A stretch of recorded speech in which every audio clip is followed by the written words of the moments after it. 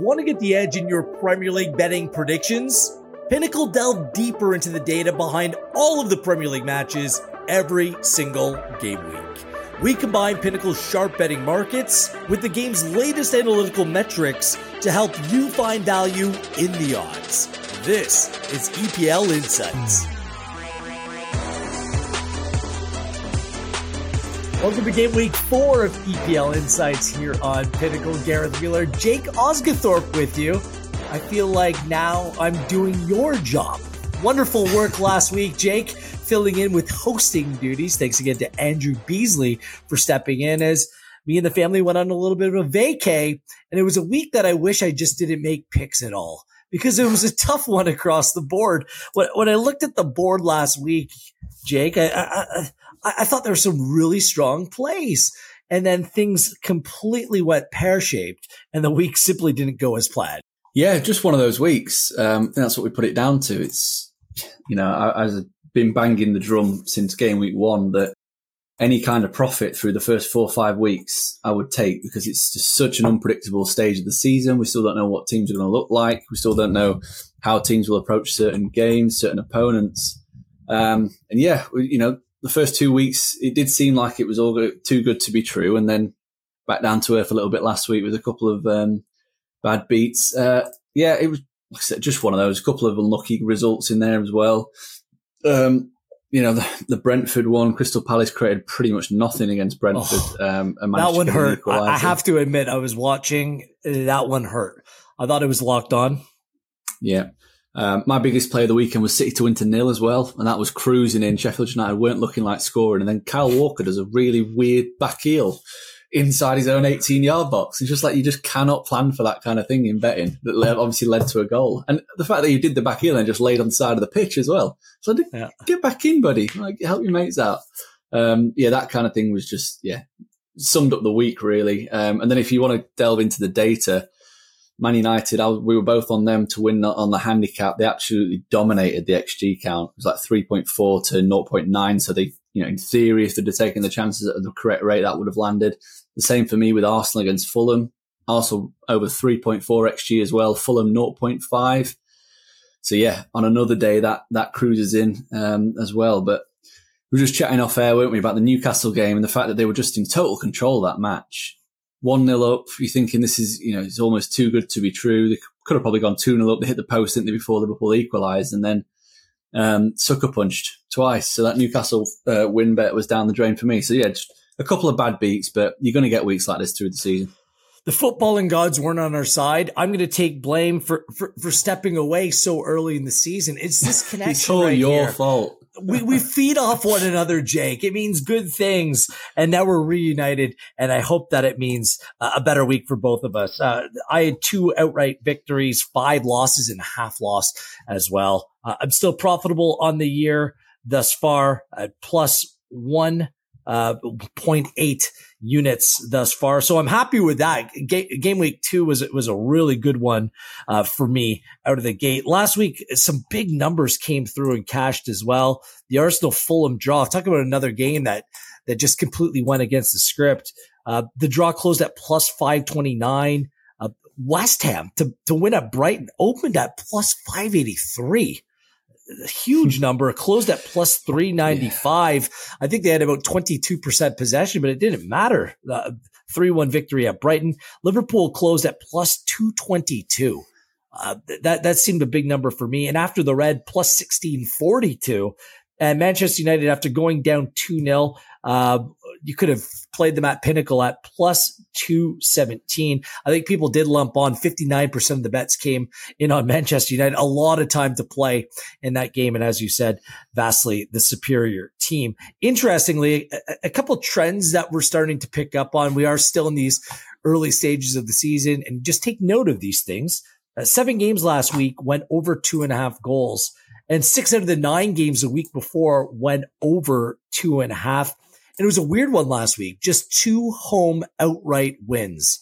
Do these markets, the totals stand out to you?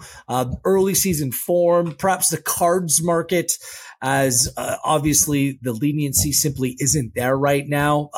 Is there an early trend that you're tracking yourself, Jake? I kind of touched on it a bit on last week's pod that the trends just in general for goals, cards and corners are all like up quite considerably on last season. And I think that's to do with, from a cards perspective, the tightening of the laws. You know, you're getting booked for sneezing on the ball. The added time that's been introduced is having an impact on more goals and more corners. There's quite a few more late goals. But just in general, I think that the Premier League right now, if you look down the list of teams, I'd probably say 70%, maybe more than 70% of teams are managed by attack-minded coaches who want to play on the front foot. And that ultimately leads to goals. You know, you go down, you've got Man City, West Ham are probably an exception. Tottenham, Liverpool, Arsenal, Brighton, Villa, Man United, Brentford generally play on the front foot. Chelsea front foot. Crystal Palace are like fence. Fulham, they always play on the front foot. Newcastle front foot. And then you've got your Forest, your Wolves, your Sheffield Uniteds, Luton and Everton that are generally back foot teams. Bournemouth were one in between there that I didn't mention. So generally you've got quite a large proportion of the league that actually play on the front foot and are actually looking to win games and score goals, rather than maybe 5-6 years ago, probably half the league were just playing to set up and kind of hold on for dear life, especially when they're playing against the better teams. But we're not seeing as much of that this season. And I think it will continue, to be honest, because I do think that the calibre of manager we've got, the calibre of the attacking players has definitely gone up a notch. Yeah. Betting the overs is such a public play. You want to see a game with goals, but I feel like more times than not, I've been siding with the over, especially heading into this week as well. So I'm with you on all of that. This week, there's another wrinkle to deal with, as if the start of the season hasn't been difficult enough to manage. The transfer window closes on Friday. Now, typically teams, players who are out of the picture haven't been playing anyways, but it's more about the players that come in, but perhaps that won't be that much of a factor come this weekend. Does it play any or have any influence on you in terms of what your plays may be this weekend? Not particularly, no. The reason being, we're recording this on a Wednesday. The transfer window shuts on a Friday, and I believe that to play at the weekend, they have to be registered by around lunchtime on Friday. So any late deals that happen on Friday, they won't be included in the weekend. They'll only feature after the international break. I could be wrong there, but that's my understanding anyway. And then, between now and then, are any players going to come in that really are going to make that much of a difference to, my opinions on teams and upgrade or downgrade, depending? Probably not. You're talking about like Erling Haaland leaving Man City, which would be kind of the biggest downgrade, and those kind of things just aren't going to happen. Even if Manchester United do go out and bring in a midfielder, I'm not going to upgrade them drastically. I'd say no at this moment in time. It's definitely something I've been looking at more around game week 7, game week 8, once we've seen them in action, to see how much they can bring. I mean, the latest deal that just looks like it's going to go through is Matheus Nunes to Manchester City, which is an interesting one, because I don't know about you. He's shown flashes at Wolves, but I'm not seeing the kind of calibre of player to step in and do a job for Man City. But, I guess he is young, the potential upside there. But, that kind of signing, for example, is not something that gets me going, wow, like I'm going to go Man City -2.5 on the handicap this week, not -2. But yeah, it's an interesting time of the season. You're getting a lot of players that are actually, Nunes being one, that are refusing to train, which is always handy. Just kind of force a move away. And I guess the only other one that I would mention that's been rumoured at the moment is Bayern Munich making a late move for João Palhinha, which will be quite a big one for Fulham, I think. He would potentially be up there as one that, I already view Fulham as a potential relegation candidate, and I still do, given the performances. But if he was to move on, that would be one that would turn my head a little bit. Well, there's only one real move that would completely change the way that I feel about a team and make me feel about a potential play this weekend. And it's unlikely that this move goes through, but Mo Salah, if he ends up going to Saudi, there's an immediate knock-on effect right there for Liverpool. But outside of that, there's nothing that we see at the time of recording that can change things. But obviously this week, a little bit funny that way. Then we head into the international break. Then we can reset after that. Very quickly, before we get to our picks, is there a team that you think has to dip into the market? Is there a certain team that you're keeping your eye on that if they're able to add or maybe even subtract a player, that it would really change the way or reinforce the way that you feel about them? I mean, there's a few teams I would like to see sign a couple of players. Liverpool, I think they still need another midfielder. I'd like to see them bring in another midfielder just to provide a bit more cover and a bit more solidity. And then I think they would potentially have a title contending squad. I mean, it's going to be difficult given how good City look at this maybe moment a center back, maybe a center back as well, depending. Maybe they'd probably have to move one on though, because we've got Matip, Gomez, and Van Dijk. That's fine. And Kanate. I think Man United are probably another one. They've got a lot of injury issues right now. Malacia and Shaw are both out, so I know they're looking for a left back. Probably is required because I think the cover after Dalot and Wan-Bissaka is very limited. Brandon Williams has gone out on loan as well, so he would have been a good one to kind of slot in either side. They also need a midfielder in my mind. Manchester United, another midfielder. Probably need another attacker as well. They probably need 3 Yeah. players. I mean, the problem is you've signed a striker for 72 million quid who's injured. I'm not quite sure who signed off on that one, but that's a bizarre one for me.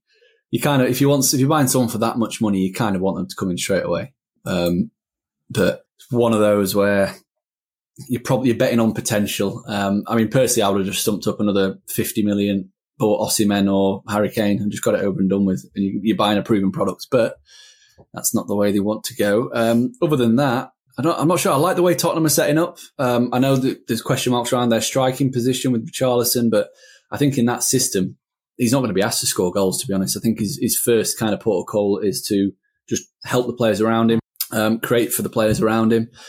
And yeah, goals are kind of a bit of an afterthought. As long as the team is scoring goals, I think Postecoglou is a guy that's generally going to be happy. Apart from that, I think Brighton have just brought in another midfielder from Lille. So that kind of ticks a box for them. Newcastle are an interesting one because their starting 11 on paper is fairly steady, fairly solid. They're just, I don't know, just missing that little bit of added flair up front, something that scares you. You know, you look at that front three, Isak scares me a little bit, but Anthony Gordon and Almiron don't really frighten you. I think they could do with one. It's not in their business model at the moment to go out and buy a, Ousmane Dembele kind of character. Who's got that kind of world-class quality, that top-level ability that will just pin the defence back. But it'd be nice to see. I don't think it'll happen this window, maybe next window, but I think that's it to push them over the edge, in my opinion, just make them an absolute shoo-in for top 4. That's what they would require. Yeah, just 2 more that I'm keeping an eye on. Chelsea, what kind of attacker they can add to their team, because they've really impressed me. They have a bunch of injury issues, but might be a little bit light in terms of the goals. And at the bottom of the table, I'd be very nervous if I was an Everton supporter right now, because they're the only side that hasn't scored a goal, and it looks like they'll potentially lose more players than they'll actually bring in. They have brought in Beto, the guy from Udinese. He's an interesting kind of profile. Quite a lot of his goals last season were penalties, but I think he's a bit more of an agile Rondon, is what I would describe him as. I've been watching him a bit. So he could pretend, I mean, just in general, they need a striker that stays fit, let's be honest. That isn't Neil Maupay. That's the only way that they're going to have any chance, is because Calvert-Lewin is just so unreliable in that regard. So just having a body in there is definitely a plus. But like you said, if it looks like Demari Gray is going to be on his way out, they probably need a replacement winger. Iwobi's linked with a move away to Fulham as well. So yeah. Everton are a big crisis club at the moment. That's where it costs, and how much are you willing to spend? They need goals in that team. I don't think they played poorly through these first 3 weeks necessarily, but I mean, they simply just can't score. So there has to be some concern there. So that's a little bit of an overview. We'll break it all down through the international break and heading into game week 5. But let's turn our attention back specifically to game week 4 with our picks and predictions and prognostications, our feature 5 rapid fire that will provide you our best bets of the week. And let's get stuck right in. Game week 5, and it's a 3 p.m. local time game on Saturday. It's Chelsea and Nottingham Forest. Chelsea on 4 points, Forest on 3. Chelsea coming off the 3-0 victory over Luton Town last Friday. Sterling with the brace. Jackson, who's looked really good leading the line for Chelsea. scored the goals in that game. A 3.41 XG in that game to just 0.47. It was convincing. Yes, it was Luton Town, but Chelsea played well under Poch out of the gate. They've scored in every game they played, and they've nearly a 7 XG, and that is massive improvement over those last 3 games. They simply couldn't score last season, but now they look much more fluid going forward in attack. And that's considering Reece James has come out, Mudryk's not on form, a bunch of injuries in this team, so I think they've done well out of the gate this season. Nottingham Forest, what could have been from 2-0 up at Old Trafford in 4 minutes to a 3-2 loss. Amonini, 3 goals in 3 games. He actually has scored goals in 7 straight games overall. Worrell was sent off in that game. It was a controversial penalty. Bruno scored it. But still, it's just another loss, an away loss, I should say, for Nottingham Forest. 5 goals for, 6 goals against in the first 3 games. They've gone over in all 3 games they played, and both teams to score have cashed in all 3 games.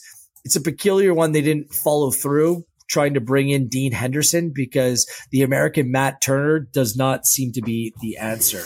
Chelsea head to head with Nottingham Forest, no losses in 7. Forest, no clean sheets in their last 7. Both teams to score has played in 5 of 6. Last season, they played to a 2-2 draw as well as a 1-1 draw. How are you looking at this game, Jake? Because I think Forest have played pretty well out of the gate as well. You can echo my sentiments on Chelsea if you want as well, but it's 2 teams that aren't perfect but are showing some good signs.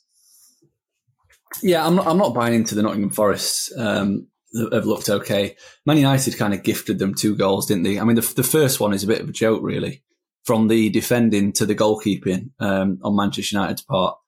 I mean, Onana basically just laid on the floor and let him tap it in the net. So yeah, I'm not getting involved too heavily in giving a bit of praise to Forest. I think the fact that they're scoring goals away from home is a bit of a plus, but I think that stops here. I'm actually taking Chelsea to win to 0 at plus 144. Wow. Looks a big number to me, and it's one of those where I want to back Chelsea. The handicap is probably a little bit too, it's minus 1.25. And to me, I can see this being quite a narrow game, but I just think if it's going away, I think it's going to go.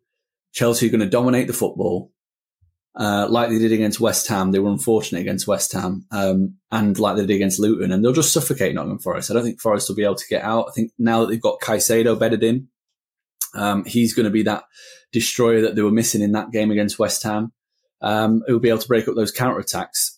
And I think that this is a really good opportunity for this Chelsea team to kick on. And they were really good against Luton. As you said, it was Luton, but I don't rank Nottingham Forest are that much better than Luton. Allowed just 0.47 expected goals against in that game. And they've generated plenty of chances at Stamford Bridge in the 2 home matches, which is something that we didn't see last season at all. And as you mentioned, Forest away from home, just in general, are rubbish. Lost 15 of 22 since promotion, which is just staggering. Won once. So, to think that they can go there, I mean, they could well cause problems because they have the potential to be an awkward opponent. But yeah, if you're looking at their games against top half teams last season, I think Chelsea are a top half team this season. So I'm counting them in that. They lost 9 of 10 last season against top half. They've already lost 2 of 2 so far this time around. And since promotion, they've averaged just 0.8 expected goals for per away game. So they don't create a lot of chances away from home. And I think they'll probably get even fewer chances against this good Chelsea team. And flip side of that, conceding nearly 2.3 expected goals against per game when playing away from home. So generally just really bad travellers. So I'm going to do a full unit on Chelsea to win to 0 at plus 144. Okay, full unit on the over, 2.75. Forest, for me, just don't have a Premier League caliber goalkeeper, but they have 3 really good strikers. Brennan Johnson, we'll keep an eye on him because there are some links that he could be moved. I'm not sure how likely that may or may not be, but I do think Forest have enough in attack. They've scored in every game that they played this year, but from a defensive side, game control side, I think that Chelsea's vastly superior. So I think it's one of those games. Could be a 4-1, could be a 3-2. I think that Chelsea are the better side. I wouldn't bet against them in this game. You documented how poorly Forest plays away from home, but I do think that there's a possibility that this game does open up a little bit. I was tempted to play both teams to score yes at -107. But if things go really wrong, and we've seen this Forest away from the past where the 2-0 turns into a 4-0, just like that. So I'd rather play the over, give up some juice, over 2.75 at -120, a full unit play. Do you think this game might be low scoring, Jake? Are you looking at it in a different way? Yeah, I think we'll probably start to see a bit of that from Chelsea because they're asserting their dominance in terms of possession and pressing their opponent back into the final third. I do think that we will start to see more of a kind of a 2-0 scoreline with this Chelsea, where they're winning fairly comfortably and it's in hand, but they don't really overextend themselves too much and a bit like Man City of previous seasons where. It's almost that really controlled victory that just looks easy.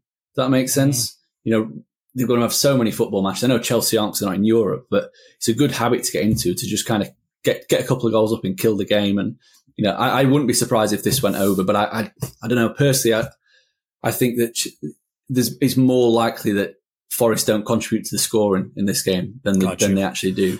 I just think Chelsea have found a nice settled back line now as well. There's a lot of talk pre-season about the fact they've got quite a few injuries, but they've got Colwell in there, looks very settled.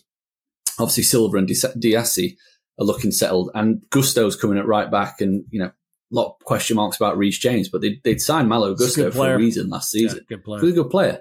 Just he's out of sight, out of mind, being on loan at Lyon at the back end of last season. Now he's back. He's going to be a player that will push Reece James for that starting position. I know Reece James is captain and he will obviously play, but he might help Reece James improve his game because he's got, maybe a lighter fire under his ass. Yeah. Yeah. Again, it's a Forest game. I just think there's going to be goals. By the way, both teams are playing in the EFL Cup this week. Chelsea playing at this early stage. It's a really weird one as well. Really, really weird. Something to keep in mind. A bunch of these teams that we'll be documenting this week will be playing midweek fixtures, some with rotation, some with less of that, but at least something worthwhile to consider when making your plays this weekend. So we kind of look at things in a little bit of a different way, not contrasting bets, but the way that we see things playing out, certainly a different perspective there. Let's see if we're aligned for this next match. It's Burnley and Spurs. It's been a difficult couple games out of the gate for Burnley in the Premier League thus far. They lost 3-1 at home to an impressive Aston Villa side on the weekend. Burnley did have 57% possession in that game, but only a 0.63 XG. And it's back-to-back games now where they've conceded 3 goals. Good competition, but that has to be a little bit of a worry for Vincent Kompany. This is their 3rd Premier League game of the season, and their 3rd home match as well, because of course the game that was supposed to be played away to Luton Town was delayed to a further future date. For Spurs, coming off a really good 2-0 victory over Bournemouth last week, and I thought it was going to be a much more difficult time than it actually was for them. James Maddison, your boy Jake Osgathorpe, scored a goal. He's off to a good start with Spurs. Kulusevski scored as well. They're undefeated in the Premier League, but in typical Spurs fashion, here we go, knocked out of the EFL Cup this week, and it was in penalties. It was to Fulham, but are Spurs ever going to win a trophy? Probably not in either one of our lifetime, but here we go. What matters is how they play this week for the purposes of this podcast. They did score and have scored 2 goals in each and every one of their 3 Premier League games played thus far, and back-to-back clean sheets for them as well, which is a good sign with a unpredictable back line and a young goalkeeper. Head-to-head, Burnley Spurs, they played twice in 2022, and it was a 1-0 home win for the home sides in each game. They played to under 2.5 in 5 of 6. This one's a difficult game for me to look at. I'm not sure if you're looking at the markets. Nothing really jumping off the page to me. A Burnley win at plus 291, the draw at plus 303, a Spurs win at minus 111. If you're backing Spurs and believe that this impressive start under Postecoglou can continue, then I think that would be the play. But is there a possibility that a different script is written this weekend? I'm not too sure. I'm of the belief that Tottenham will win this weekend, but I think that price is just a little bit on the short side. they went off at marginally odds against Bournemouth, and I think Burnley are probably, they're not at Bournemouth's level, but I don't think they're too far away. I know they've had a couple of bad results to start the season, but they've played two really good teams, two teams that we think are going to be in the top 8 this season, top 8, top 9. And they play another one here who I think is going to be in the top 9. I think that price for me is a little bit too short to get involved with, especially given we've not seen Tottenham be, too convincing defensively, especially in the opening couple of games against Man United and Brentford. They weren't brilliant at the back. They gave up quite a few good chances. Overall this season, they've shipped 4.8 expected goals, which, as an average, we're looking at around 1.44, which is still quite high. So I would be swerving the Tottenham win. However, I do really like the look of Tottenham on the team total at over 1.5, which is priced at minus 130. So just Tottenham to score 2 or more goals, basically. They look fun. They're playing with a lot of attacking vigour.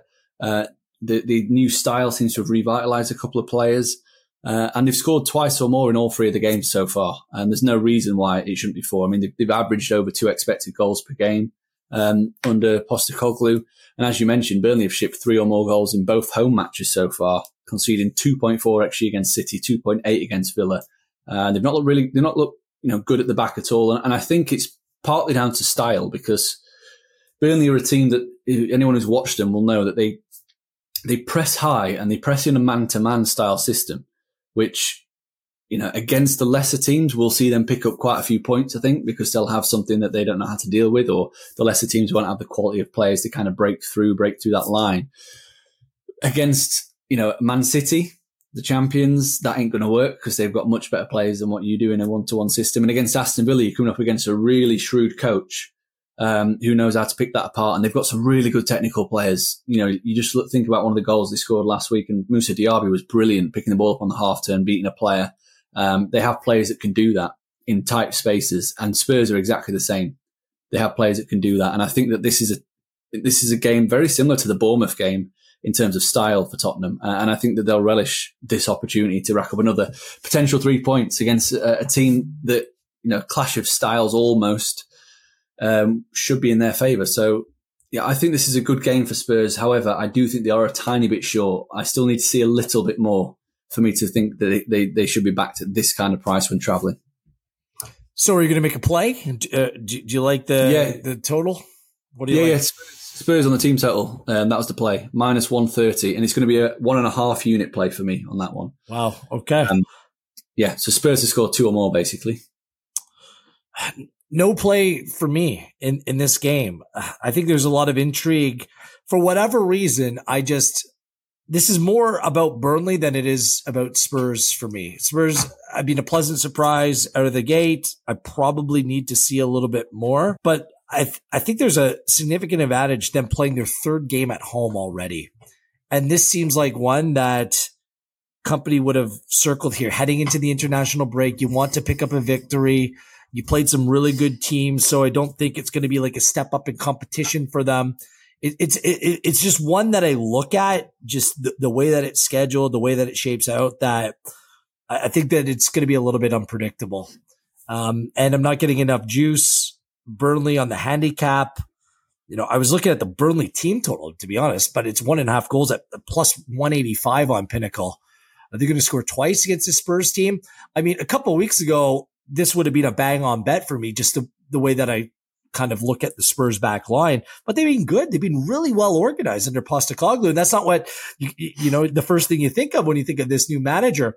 That's why I'm a little bit nervous that it all might come apart a little bit for Spurs this week. I'm just really reluctant to make a play. So I'm just not going to make one at all. So, I need to see more from Burnley. I don't think they've been that bad, but I think you're right. They played 2 really impressive managers thus far. They've got the better of their own impressive manager. So I need to see more of Burnley. That's my take. That's where I stand. Anything else to add, or do you want to move on? No, let's move on. Let's go to Brighton and Newcastle. It's a 5:30 p.m. game, local time on Saturday. Brighton 3-1 home loss to West Ham last week. A consolation goal through Pascal Gross. That goal came late. They did have 25 shots and 10 on target in this game and 78% possession, but only a 1.37 XG according to Understat. They have the best XG, the highest in the Premier League at 8.9.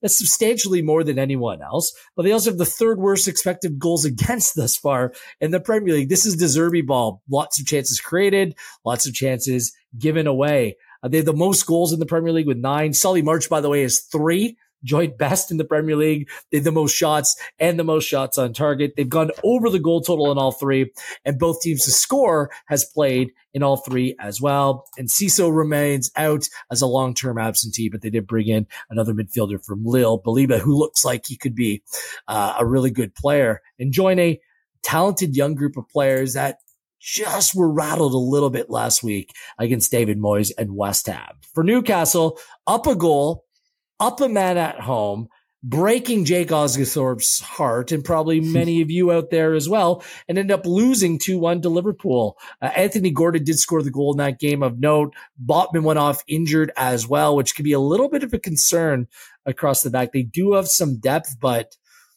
Botman's been really good for this team. Taken off Tonali by Eddie Howe. Talk about regrets when it comes to that game. Not sure why he wanted to go about and do that.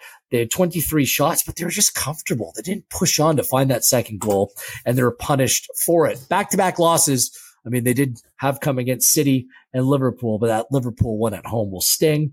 It's been a tough start to the season based upon their schedule, and they've conceded in all 3 games they played as well. Head-to-head, Newcastle haven't lost to Brighton in 5. These two sides have played over 2.5 and 5 of 7. Both teams' scorers played in 4 of 5. They did play to a goalless draw at the Amex last season, but Newcastle came away with a 4-1 home win. They did also play in the preseason, if that may matter to you out there, and Newcastle won that game 2-1. It's a bounce back week, or a potential bounce back week for both these sides. Who has more bounce in their step entering the weekend, Jake? It's a good question. I found this game really difficult to try and assess. I'm a big fan of both teams. I think Brighton, I was very disappointed with their performance last week. I mean, thankfully I kind of swerved Brighton on the handicap, which was in my contemplation in that game, and I went with the overs, which just generally is an automatic play for Brighton. But, they've played 3 games, picked up 6 points. They've played Luton, Wolves, and West Ham. So, Luton and Wolves, I think, will be in the bottom 6. West Ham are looking better than that, but they're yet to play kind of a team that finished in the top 7, top 8 last season, whereas Newcastle have played 3 teams of that ilk already, and this will be a 4th. So they've had a really tough start to this season, schedule-wise, Newcastle. I just wonder if they're this is a bit of another step up for Brighton, taking on this kind of opponent. Having said that, this is why I went back and forth. I'm still going back and forth. Brighton's recent record against the big teams, so Arsenal, City, Tottenham, Man United, Newcastle, Chelsea, and Liverpool, is impressive. They've won 11 of 20 against those teams. So when they play against the better teams, they generally raise the level. So I was flirting with a Brighton +0 on the handicap, but then I just thought, I think it'd be better to sit and watch. So I'm going to sit and watch and have no bet on this game. Okay. Not even the goal. Well, you said it, Jake. The over is an automatic play when Brighton's on the field, and that's what I'm going to do here. And I don't think, and this was my question about Newcastle this year.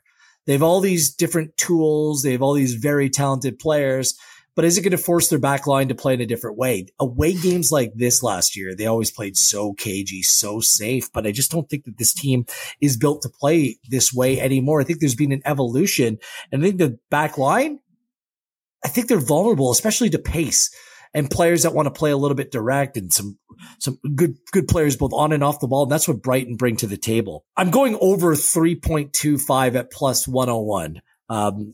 Let's make it, let's live life dangerously here. Let's go 1.5 units on this one, just because Brighton has been so good in terms of, I was also looking at both the team totals, by the way, on Pinnacle. Brighton to go over a goal and a half, -101.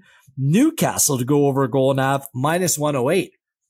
I think they both could go over the total in this game. The way that Brighton plays is being played at the Amex back-to-back weeks there. I think there's goals in this game.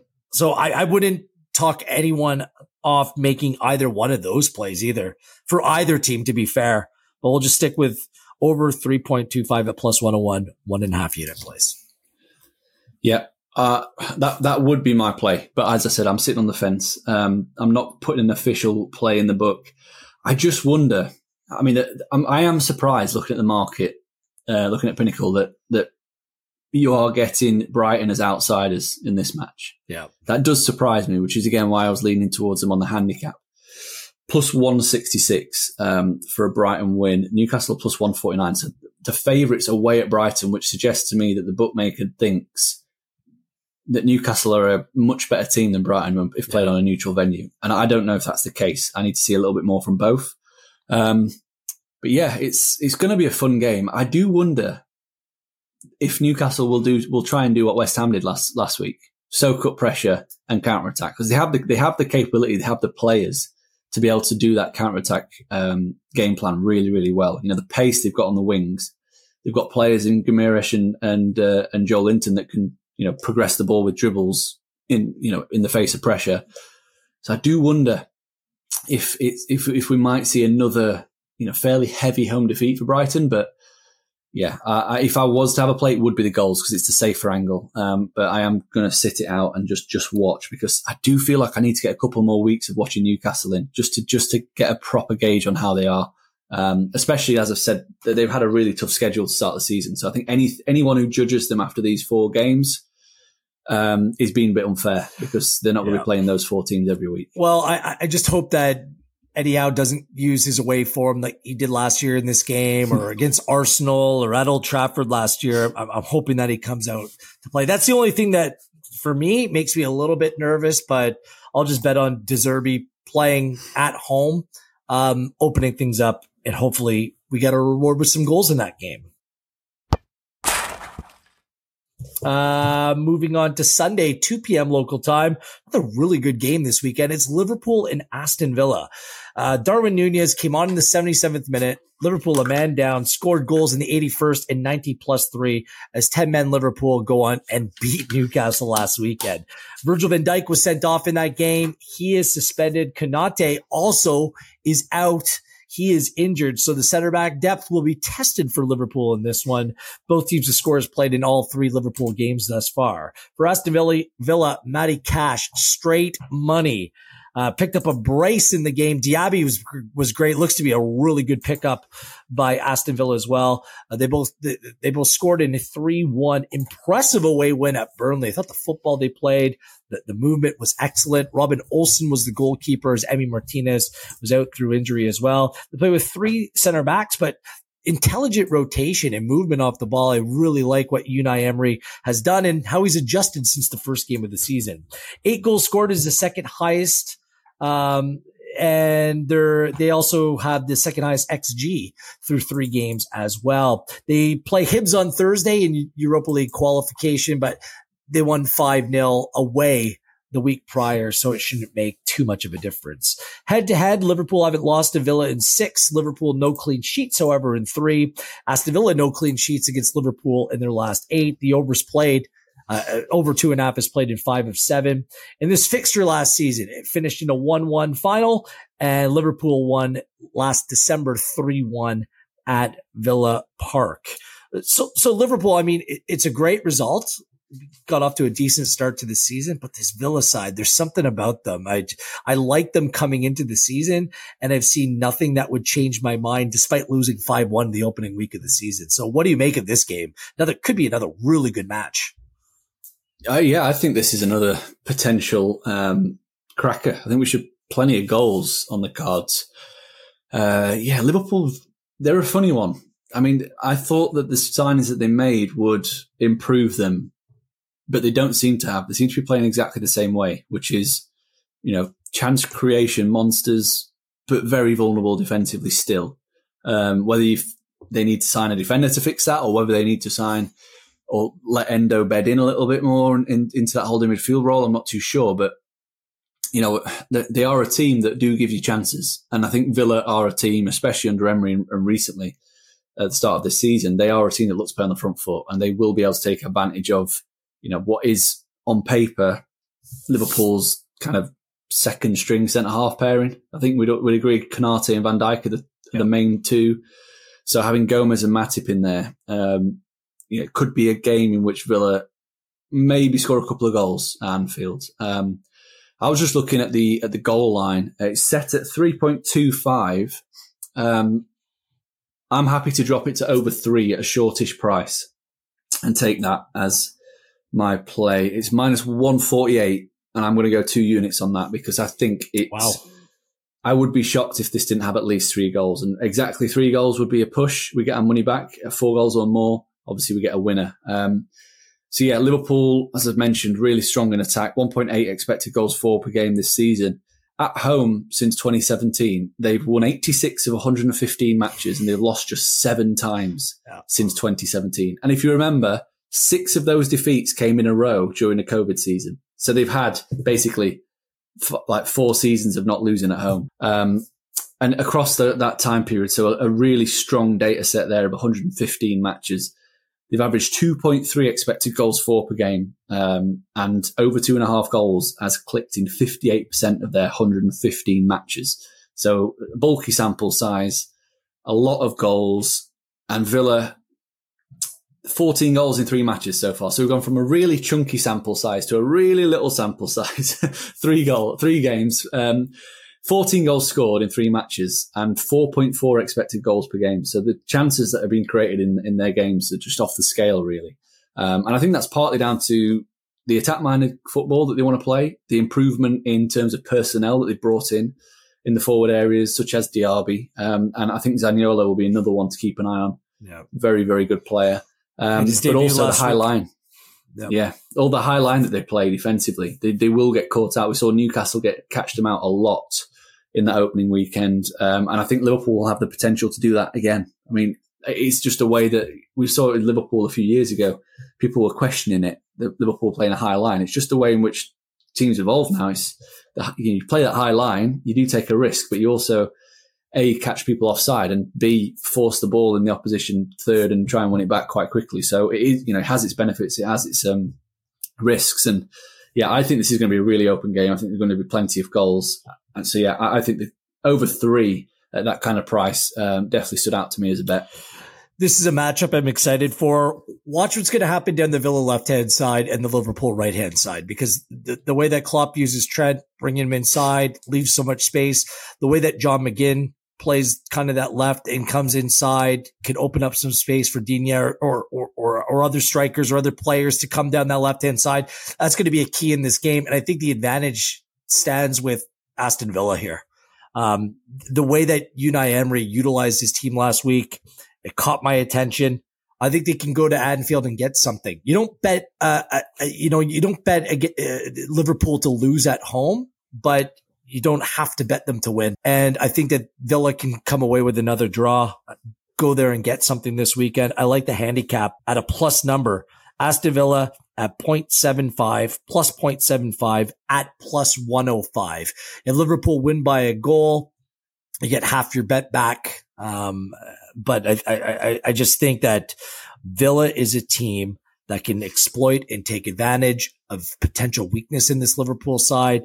And the fact that it is the second choice center back pairing this weekend, I think that opens up things. Unai Emery's too good of a manager to not be able to come up with a game plan on how to try to exploit that this weekend. So I think it's a good spot for Aston Villa. So, let's go with Villa on the handicap 1 unit, just a 1 unit play there. Let's finish up in our feature 5 with the final game of the weekend before the international break. 4:30 p.m. local time on Sunday. It's Arsenal on 7 points and Manchester United on 6 points. Arsenal conceding the first minute last week to Fulham and Andreas Pereira, and then a Saka and a penalty and Nketiah a goal, put them a goal up. Bassi was sent off in the 83rd, but somehow Palhinha ends up scoring the equalizer for Fulham with 10 men. And it could have been even worse. Did end 2-2 in that game. Still the 3.23 XG for Arsenal there. this experiment with Thomas Partey at right back, I don't quite get it. Arteta, I know that he's a disciple of Pep, but it doesn't mean that you don't have to play with fullbacks. Like, there's no natural fullbacks he's playing with. I guess Zinchenko's the closest thing. He came back, returned last weekend off the bench, as did Jesus up top, and both will be in contention for a potential start this weekend. Another big talking point, how to get the best out of Kai Havertz. You know, they didn't start with a out and out number 9 in this game. It's not just Havertz. It's just a lot of kind of similar profile players. And you just wonder kind of where Arteta might be going with this. They do have the second best expected goals against through 3 games at 2.89. This is their third home match already this season. But this week, I'm just going to say it, this is a clear step up in competition. Although Manchester United haven't looked great at times, they've come away with 2 wins from their first 3, something that they didn't last season. It went from disaster to sigh of relief at Old Trafford, down 2-0 in 4 minutes to Nottingham Forest, coming away with a 3-2 come from behind victory. All 3 midfielders scored in that game. Eriksen, Casemiro, Bruno, as the front 3 just continue to struggle to fire. They were the better side in that game against Nottingham Forest. There's no doubt about that. A 3.03 XG according to Understat. The penalty certainly helps that, but still, they're creating plenty of chances, especially coming from Bruno Fernandes as well. They've conceded twice in back-to-back games. It's worth mentioning. But the story for Manchester United is what's happening off the field with injuries. Luke Shaw out long-term. Varane out long-term. Joining the likes of Mount, Malacia, and Mainu. M&M, all there still on the sidelines. Højlund might be playing this weekend. It sounds like he will be available for Manchester United. At the time of recording, it hasn't been confirmed, but it would seem to be a big shock if he does end up going and starting the game. Cost $72 million. Basically, Anthony Martial is not the answer, but Rashford is certainly better on the left. So how United want to use that number 9 position, still big question marks there. They've only scored 4 goals on the season, but they do have the 4th best expected goals at 7.44. Their struggles against top teams away from home is well documented. It makes them an underdog heading to the Emirates this weekend. Arsenal head to head with United, no clean sheets in 5, but these two sides have played to the over 2.5 in 4 of 5. Arsenal won this fixture 3-2 last season. It was a late goal scored by Nketiah in that game. He scored a brace in that 3-2 victory. United got the best of Arsenal 3-1 at Old Trafford last season. And United and Arsenal did play in the preseason, played in New York, and it was a United 2-0 victory over Arsenal. So where are we going here? Because there's 2 sides. I think in most people's opinion, Jake, neither team is completely impressed in these early stages of the season. So where do you go with this one? Just completely avoid the main markets and go with goals. That's the play. I think Arsenal are too short, minus 125 to win. It looks too short to me to get onside. And, Man United with their injury issues and the defensive issues, particularly what we saw against Wolves and Tottenham, there's too many question marks there for me to get on board with them getting a result, even on the handicap. So, I've gone with over 3 goals, a full unit play, minus 108. As you mentioned, the issues for United in defence. I mean, they're missing half of their starting back line heading into the weekend. They adopting this kind of more Erik ten Hagian way of playing, which is, pressing more, trying to be a bit more front foot. So far this season, it has led to more chance creation. They've averaged 2.5 expected goals for per game. Even created plenty at Tottenham, and they were unfortunate to get shut out in that one. But it has left them exposed defensively. 1.7 expected goals against per game. And granted, this is a small sample size, but, they are leaving big holes and big gaps to be exploited by their opponents. And, it's not a recipe for consistent success, but it is a recipe for goals. And that's exactly what we should see. And Arsenal have kind of been similar in the sense that they've played 2 home games so far against 2 teams that I think will be in the bottom half this season, Forest and Fulham. Both teams scored against Arsenal at the Emirates. Granted, they didn't create a lot of good chances and they conceded plenty as well, but it shows that there is a soft underbelly there still.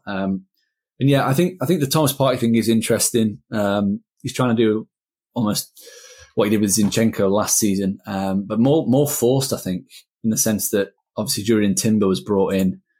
He's now out, so they're kind of a little bit short. And, the whole reason for it last week in particular was, Gabriel linked with a move away and potentially his head not being there, so he wasn't playing, which meant Ben White had to move inside a little bit, and Kiwior played left back as well. So it was almost three centre halves and a centre mid at the back, which it's very unusual. I don't expect that this time around this week. I think we'll be back to the normal looking backline of Zinchenko, Saliba, Gabriel, and Ben White at right back, and that to me, while it will make them more solid, I think it will mean that they have more of a foothold in the game, which could open up the counter-attack even more for Manchester United. So, yeah, I think Arsenal will score a couple of goals here. And it wouldn't surprise me if Arsenal hit 3 goals themselves in this match. And obviously Man United, I do expect to get on the score sheet as well. But taking over 3 obviously means you get a push if there is exactly 3 goals. And I think that's the safe play for me. Over 3 goals at -111, full unit play. They've played to the over both games last season. Both teams are creating a ton of chances, not scoring a lot of goals. For all the aforementioned reasons that you documented, the overplay is the best play here. I was tempted to play United on the handicap. You can get them at, a win or a draw at plus 112. The handicap, the Asian handicap of plus 0.75 for United at -113. I was tempted to go there. I'm fading Arsenal. It's been good for me, especially last week against Fulham. But this one here, just not quite ready to pull the trigger when you have the total play, which seems to be the more straightforward one for me in this game. So I wouldn't discourage anyone for dabbling a little bit with United. I think they're being a little bit undervalued, if that's possible when it comes to Manchester United right now. But there we go. The total play. We're both aligned on that one. Let's move things forward. Let's go rapid fire for the remaining game. There's Friday night football and Premier League football at Kenilworth Road. It's Luton Town. It's West Ham United. West Ham ended Saturday top of the table. Could you believe it? Fortunately, Sunday happened, but there was a one fleeting moment. They've scored 3 goals in back-to-back games against Chelsea and Brighton. And James Ward-Prowse is loving life as being a hammer. And Alvarez looked pretty good as well. Looks like the transfer business is being quite decent for West Ham. What do you make of this game, Jake? Yeah, this is, I may be going against the grain here, but I think this is a potential to be a bit of an upset. So I'm taking Luton with the plus 0.75 handicap. The reason for it, I'm taking it a full unit, -117, is I've got major question marks around West Ham against teams that sit back against them. The last couple of results against Chelsea and Brighton, even Bournemouth on the opening day, against teams that are much more aggressive in their approach. They're, push West Ham back to a position they kind of like, which is, coiled spring almost. Get pushed back and then bang, they counter-attack. They've got pace. They've got a bit of quality in the forward passes that they can create and score on the break. And I do just wonder if they're not going to get the opportunity to do that on Friday. I definitely think Luton will be, the team that do sit back and kind of ask the questions of West Ham, like can you break us down almost? And if you look at their record last season, particularly away from home, West Ham against teams that I would classify as teams that, almost sit back themselves and try and play on the counter-attack, so of a similar kind of ilk to West Ham. They lost 1-0 at Forest. They lost 1-0 at Everton. They lost 2-1 at Crystal Palace under Vieira, so before Roy Hodgson came in. They lost 1-0 against Wolves, and they lost 1-0 at Crystal Palace with Roy Hodgson in charge. So a little bit of a caveat there because they were a bit more attack-minded. But in general, when they travel against teams that almost play a similar style, they did struggle a little bit. So I'm just going to play on that a little bit and take Luton on the handicap. And also, Luton, Kenilworth Road's a tough place to go. Yeah. I know it's in the Championship, but they only lost 8 times in 47 games across the last 2 seasons in the Championship at home, which is a staggering stat, really. And it shows just how much of a fortress they built there. And yeah, this is a different kettle of fish for them. So taking them on the handicap, Luton win, we get a win. If it ends in a draw, we get a full win. And if Luton lose by a goal, we get a half loss. So yeah, I'm happy to take a chance on that. I'm actually looking at this game in a similar way to you, but I have a different play. Both teams to score, yes, at -118. Understand what you're saying about West Ham. I think that Luton Town, by the way, are going to be up for it. I do think that they can score. Agard's out this weekend at center back for West Ham. Mavropanos, he's not fit yet, not ready to play, at least at the time of this taping. So West Ham could be a little bit vulnerable. It's going to be an emotional Friday night at Kenilworth Road. At the same time, where West Ham are a lot better, JWP, it's James Ward-Prowse on set pieces. I think their set piece plays work is going to be dramatically improved with him in the fold. They do have some big bodies, some players that can really make a difference. So a 1-1 game, I could see something like that playing out, but I do like both teams to score in this game at -118, a full unit play there. Sheffield United and Everton. This might ruin the streak of overs that we've been going through. Sheffield United 1.74 XG through 3 games, but they've only scored 2 goals. Everton, the only team in the Premier League without a goal. Are you going with the unders here, or do you have another play? I'm going to leave this one alone. I generally would back against unders whenever Sheffield United are involved because of everything we've discussed previously. They get bitten last time, though, away at Nottingham Forest, which I think was a similar kind of game to what I expect here, in the sense that it is early in the season, but it is a bit of a 6-pointer. It's a kind of a must-win for both. You know, Sheffield United, this is a great opportunity to get that first victory. You know, the schedule hasn't been overly difficult, but it's not been kind either. And this looks like the first real opportunity, especially at Bramall Lane, to get their fans on side and get a positive result. And I was looking at Sheffield United to win at +213. I speak to a lot of friends who are Sheffield United fans, and they've seen improvements week on week, but I've not seen it personally. So I'm happy to leave it alone and just watch. And you know, there's a lot I don't like about Everton in terms of their defensive process, but they have created the chances recently and just not put it away. So again, it's just one of those where just give it another week. Neither one of these teams can score goals, so both teams to score no at -111. Worked for me. Everton Wolves. Let's put that dare out again into the ether. Both teams to score no at -111. A full unit play on that one. Manchester City and Fulham, 3 p.m. local time on Saturday. City, get this, 1.33 expected goals against, the best in the Premier League. Fulham, 9.29 expected goals against, is the worst. Does that really tell the story here going into this game, Jake? I hope so. Because I'm taking City on the handicap. I'm going to continue opposing Fulham because their defensive process is wretched. -2 is the handicap, -129 is the price, and I'm going full unit play. So yeah, I did a bit of digging. Last season, City averaged 2.4 expected goals for per game, 0.7 expected goals against per game. So very, very strong supremacy. Over the 19 home matches they played last season, they covered the -2 in 8 of 19. So it won in 8 times out of 19. It pushed in 6 times. So it only lost in 5. So if you played this -2 handicap in every Manchester City home game, you would have been in profit over the course of the season. And Fulham, very fortunate again last week. They were really lucky against Everton.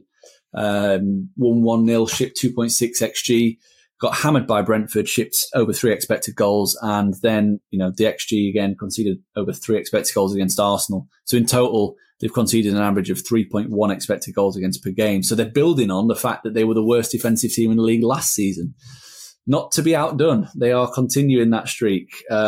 And yeah, I just think this is a bit of a mismatch. And, you know, they've definitely got a bit of something going forward, potentially on the counter-attack. The likes of Adama Traore, who's just been brought in, could be a little bit of a problem for Manchester City, but I can see City scoring 3, 4, maybe even 5 in this game if they click. If they click. We got burned on City on the handicap, both of us last weekend at Sheffield United. Looked like it'd come through. Same play. -129 on the handicap, -2 for Man City.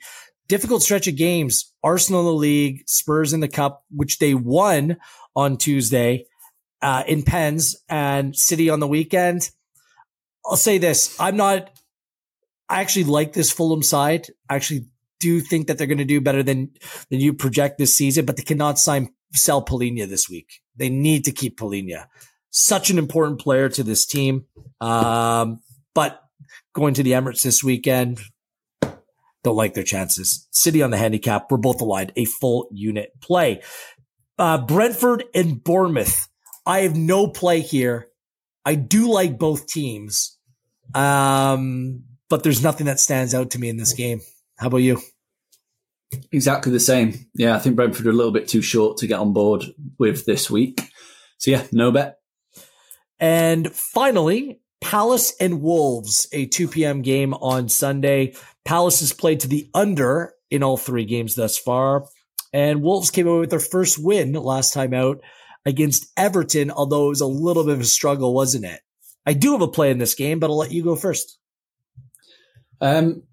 No bet for me. You'll like this, though, because over here in England, this Crystal Palace Wolves match is actually in the TV slot ahead of Liverpool Aston Villa. So whoever did that scheduling needs to have a look at themselves.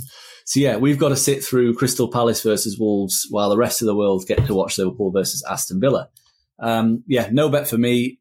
I would be looking at maybe the unders, maybe taking Crystal Palace, but I need to see a bit more from both of them really to make a full judgment. I was thinking about the under, but I actually prefer an outright win for Crystal Palace, a full unit play at -103. This team's good. They continue to be very strong. Coming up away with a point last week, not creating much away from home against Brentford. That showed me something more about the way that they can play away. But at home, it's just a decided advantage for them against the Wolves team. If they lose Nunez this week, who knows what else is going to happen? Give me close to even money. That's a play I cannot turn down. So Palace for the win, full unit at -103. Before we wrap up, your favorite or best value play of the week is Jake Osgathorpe. Mine is over 3 goals in Liverpool Aston Villa, closely followed by a Tottenham team total. Okay. I kind of like Sheffield United, Everton. Both teams have scored no as my final play of the week. They might be able to play both fixtures against one another this season, and we might not even see a goal scored. So that's my favorite play this week. You can follow along with us by subscribing to Pinnacle, the various channels across social media. Subscribe to the YouTube channel as well, and keep on listening to this podcast each and every week. Follow along with Jake at Jake Oz, myself at Gareth Wheeler, or Gareth.Wheeler on Instagram. May you have better luck. And let's call it luck because we were unlucky last week. I'll put it down to that. Better luck this week, Jake. Thanks for this. Likewise, yeah. Hopefully the betting gods are on our side this time.